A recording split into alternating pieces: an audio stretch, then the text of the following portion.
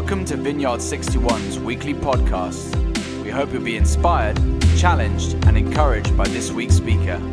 For previous messages, go to our website, vineyard61.org, or subscribe via iTunes or SoundCloud.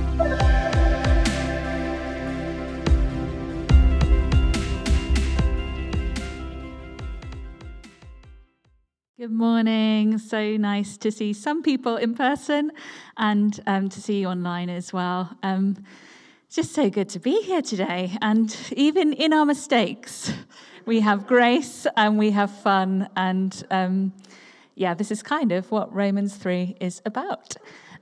So for those of you that don't know, we're doing a series on Romans at the moment. We started it last week with Phil.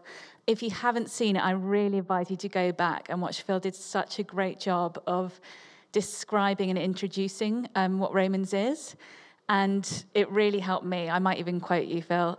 So thank you very much for just helping me to write the sermon as well. So yes, if you have your Bibles, you can turn to Romans 3. And the verse that I'm going to use to preach on, which kind of is the nutshell verse that you might already know, is Romans 3:23. For all have sinned and fall short of the glory of God and are justified freely by his grace that came through the redemption that came through Jesus Christ. Bit of a mouthful. And earlier this week, I think on Friday, I went down to the river to meet a friend. He's not a Christian, and we were sitting by the river, really nice, having a beer, and I was telling him that I had to preach on Sunday, and he was like, oh, wow, that's interesting. So do you just get to say whatever you like, or do you have to preach on something in particular? And I was like, no, now I have a verse to preach on, or a chapter. And he was like, oh, wow, so what's the chapter? And I read him this chapter, for all have sinned and fall short of the glory of God and justified freely by his grace that came through redemption, that came through Jesus Christ. And he's like, whoa, okay, that's a bit of a mouthful. What does that actually mean? And I advise you, if you ever have to preach, the best way is to go to the pub, find someone that's not a Christian, and have to tell them in a few minutes what your preach actually means in layman's terms. And I have Phil to thank for this as well, because he did it so well last week. But I basically said it's an argument between two groups of new Christians, the Jews and the Gentiles. One upholding the law and the values, saying this is how we follow Jesus, and the other saying we don't need to follow the law and uphold the values because we already have Jesus. And the guy that's speaking to them is saying, well, you're both sinning and both do wrong for different reasons. And at this point, he goes, well, that's stupid, isn't it? We're all screwed if that's the point. And I was like, exactly, you got the first bit. Right, we are all screwed. For all have sinned and fall short of the glory of God. But the beauty of Christianity is it's not about who is doing right and wrong. It's about a relationship with Jesus. God came to give us relationship and life to the full. And he's like, oh, wow, okay. So there you have it. If you want to switch off now, you're welcome. That's the preach. But what I really want to do today is go into more detail of just what those two types of arguments are, what the sin looks like. And I think sin is such a hard word in our day and age. I think we grew up in generations, our parents grew up in generations where sin equals you're a bad person, and it reflects on who we are as a person, and that's really hard. And if you pick up Romans 3 and you just read it, just browse through, you'll kind of come across these verses that are actually really hard to stomach and really hard to swallow. Like here it says, no one is righteous, not one. No one understands. No one seeks for God. All have turned aside. Together they have become worthless. No one does good, not even one. And if you're not careful, you can read it very quickly as, oh, great, so I'm worthless, I'm not any good, I'm not this. But he doesn't say that. He says nobody does good. And I think that's something to carry with us. I'm just going to put this down. Through this sermon. And basically, as I said, it's about these two people that come from two different sides of the argument. And the sin of the Jews was putting their faith in the law and not in their fathers, the perfectionists. I find it ironic today that we're doing service on perfection, and we see things don't go right all the time. Another good lesson to learn. And Yeah, so we get with the Jews, worshipping the law and not the law, the perfectionists. And you can see where they come from. They come from a world where they are set apart, where God set them apart to do this law. We see in Psalm 19:7, it says, "The law of the Lord is perfect, refreshing the soul." We see in Matthew 5:48, "Be perfect, therefore, as your heavenly Father is perfect." And you can see just from that and the laws that they had to do, just that kind of vision for perfection. And God is perfect, don't get me wrong, but we are not perfect as human beings. And I think what Paul was saying to the Jews at this time is your perfection, you putting it on yourselves, is a sin against who God is. And recently in our Kintsugi, which is a hope and wellbeing group we're running with the church, we did a module on perfectionism, and I just want to read what it says about it, because it's actually, I think, really revealing to the sin of perfectionism that we're talking about. And it says, "The advantage of perfectionism is healthy and a natural optimism that keeps us working and developing our personal optimism. But the opposite, the sinning part, is where a person is only able to feel they have achieved if they have everything perfect, which can cause fear, hesitation, and neurotic behavior," all good things that we don't want to have. And our ability to have a positive balance is actually linked to our childhood, where we've learned coping mechanisms and where a self-esteem has been set. And like we have a stress bucket, you might have heard people talking about it, we also have emotional tanks that need to be filled. And to fill the tanks as a child, we need to know and experience regular levels of security, self-worth, and significance. And how these tanks are filled as a child impacts how we live our lives as adults and our attitude to perfectionism. So, for example, if we believed we were only loved if we were good, or were reporting on a great test and told to do better next time, our tanks would never be able to be full. And perfectionists, in many cases, are adults still trying to meet their parents' expectations. In summary, perfectionists are just people who want to be accepted and loved, but that comes across very differently. And the trouble with perfectionism is fine until something goes wrong, until we fail. And as we've witnessed today, just technical difficulties with every part of life, there's always something that's going to go wrong. We're never going to be able to live up to that perfection. And the Jews were taught this again and again in the Old Testament. We see just things happening, them getting chased out of Egypt, God having to come in and rescue them, and knowing who God is.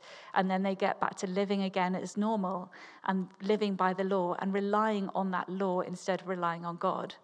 And when God came and they were like, "Well, God, we're hungry, we're starving in the desert, give us something." He gave them manna. And they had that every day until they started to get bored. And they're like, this is boring. We want something more. We want different. And they turn to the gods again. And I think this is what happens with perfectionism. And I'm going to sum this up better more by talking a story about myself when I was younger. I didn't know I was a perfectionist. A lot of people won't know that about me now. I'm more a procrastinator. I'm late. Elias is probably more of the perfectionist in our family. But when we did this module, I realized I'm a perfectionist. And why? How did I realize that? Because one of the symptoms is self-sabotage, and this is me to a T. If things can't go perfect, I might as well sabotage them before it goes wrong. And I grew up, as some of you might know my testimony, in a Christian household. My dad was a vicar. They have very strong values. And we were also a highly competitive family. Of high achievers. My older siblings were very clever, would often kind of compete against each other, who got the highest grade and this kind of thing. And somewhere inside of me as a child, I interpret this as this is what my parents want, this is what they're looking for. And I always remember Steve saying, children are the biggest sponges, but they're the worst interpreters. And this is something to remember with this. We can often assume things as children, and we don't ask, or we don't know how to question them, and they become just roots of who we are inside. And so I grew up thinking this is the way to get love, but I couldn't compete. If I didn't get the best grades, and I wasn't just a perfectionist, I wanted to be the best. I wanted to be the favorite. I wanted to get the very best. And quite soon I realized this wasn't possible all the time. So I started to cover it up instead. I made excuses for not doing work. I get ill before a test. I do anything not to even fail a tiny bit. And it just dragged me down until it got to the cusp of being at my A-levels. And I remember walking out because I hadn't done enough work. And the irony is I walked out because I didn't want to fail the exam, because I didn't want to fail. And yet failure was the only choice I had. And so after that, I think I went into the other side of the camp, more to the Gentiles' way of, okay, well, if I can't live up to being perfection, I can't live up to these laws, what's the point in them? And seeing them from a different way, I might as well just take any expectation off me and do whatever I want. And I did. And I had a great time. I'm not going to lie. I drank, I smoked, I got into drugs for a while.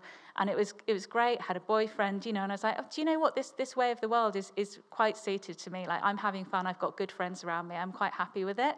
I don't need anything else. And again, that goes well for a while until something bad happens. And because of my roots, because inside I was still this perfectionist, I was still looking for this great love. I was looking for something to fill that. All the things that I'd used to fill it, including this guy, weren't good enough. They weren't what God had planned for me. And I think so often that happens, doesn't it? We try and fill it with something. We try and fill this hole inside us. And if you're a perfectionist, you try and do everything right. And if you're on the other side, then you're like, okay, I'll just let it go. But you're still striving for this love. And that's what happened to me. So again, we all fall short of the glory of God. Neither way is right. Both ways ended up hurting me and damaging me and causing more damage in my life, in my career, in my family. And I still didn't really understand who God was until it came crashing down, until he met me when I was almost to a suicidal point and just turned around and showed me how much he loved me. And it wasn't about what I had done. It wasn't about what I should be doing. It was just about his love for me. And it felt like he picked me up and he took me out and he put me where I was meant to be, in Africa. And I remember for so long as a child, I had shied away from wanting to be a Christian, wanting to give my life to God, because I thought it came at a price. I thought it was boring. I thought I had to do what God wanted me to do. And I thought that was go to church every Sunday, be a good person, just be boring. I don't know why I thought it was so boring, but it just seemed boring to me. I think when you have a taste of the other side of life as well, and you see all the fun and everything, you're like, do you know what? That's more fun. And the only analogy I have for this, I'm going to call this the parable of the two mums. I've been thinking about this a lot this morning. So, just like the Gentiles and the Jews, you have two types of family. In one family, you have a mum that wants her kids to do everything right, have the best vegetables, do their homework on time, and puts them to a high standard. So this is the way they believe they're loved. And this is the way they grow up. And while they're healthy, they're fit, they get good grades, they're always living with this pressure over them. In the other family, you have the mum that lets the kids do what they want. What do you want for dinner tonight? I want a cheeseburger. They have a cheeseburger every single night. And they end up getting obese at a young age. And then this is when God comes in, or the super nanny comes in. That's another name for God.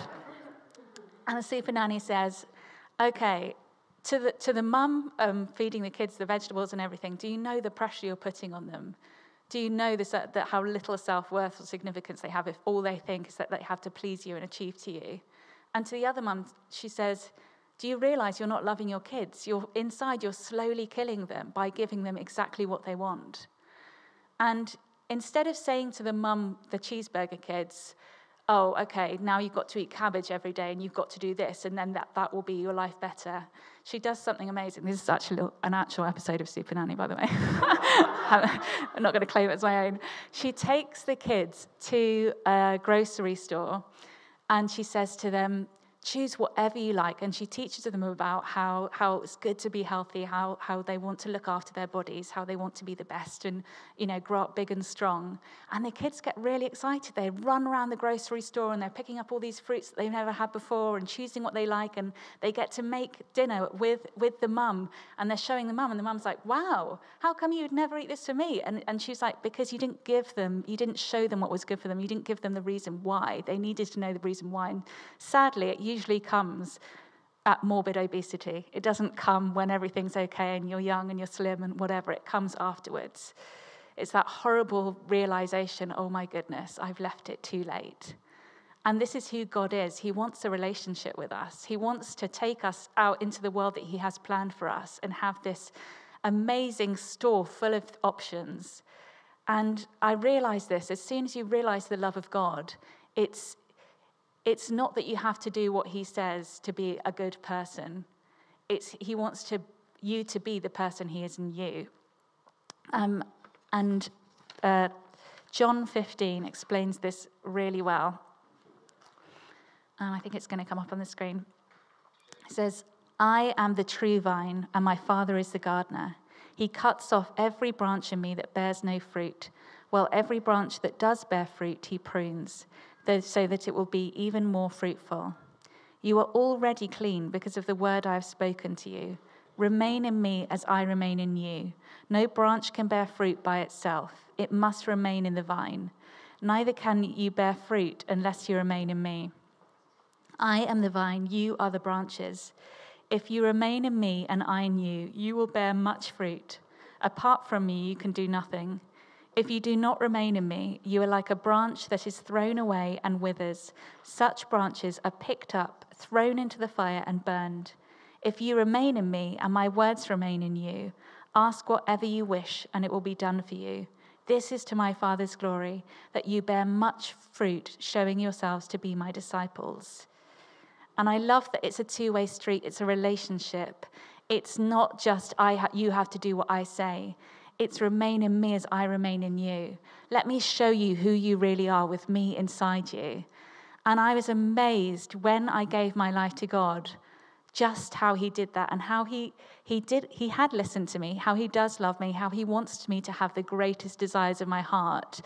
And he was there. He was there when I was a child, and he saw my love of art and play, and not really any other work. I just love making art and playing. That's what I liked to do as a kid. He saw me as a teenager when inside my heart I didn't ever share this dream with anyone. I wanted to be a psychotherapist, but I knew I didn't have the right grades, and I knew I couldn't do the work at the time. And he saw me in my 20s when I was sitting at the pub with my friends and saying, oh, my ideal guy would be Latino and a few years older than me. He saw everything. He saw everything. But the thing is, if I hadn't remained in him, if I hadn't given my life to him, if I hadn't gone to Africa to become a missionary because I felt that's what he was calling to me, I would never have gone to Bible college. If I had never gone to Bible college, there is no way me and Elias would ever have met in 1,000 years. Like, he lived in Argentina. He only came to go to Bible college.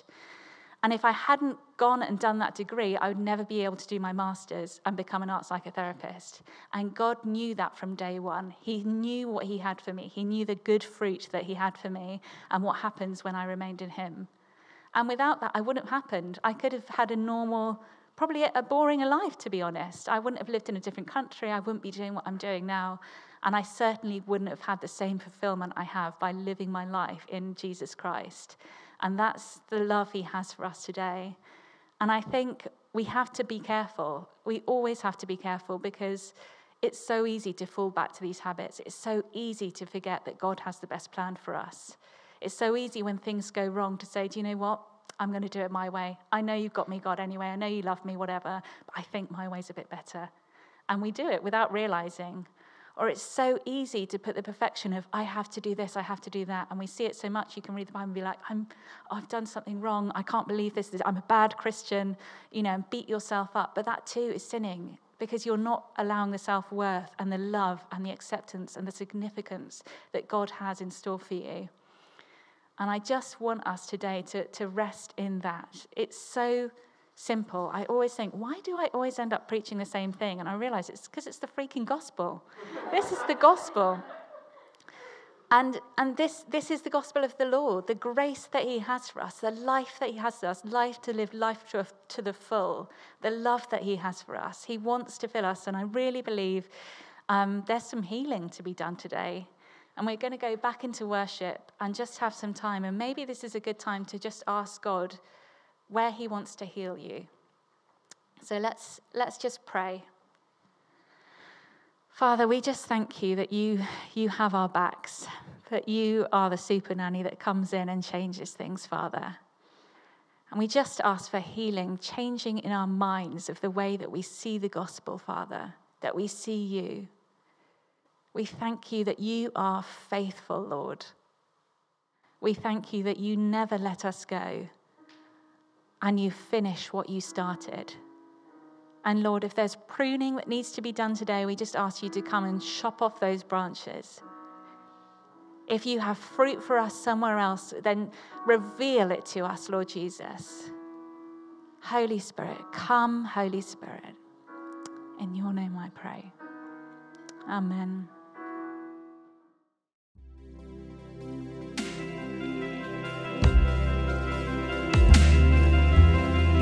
Thank you for listening to this week's podcast. Tune in next week for another life-giving message from one of our Vineyard 61 speakers.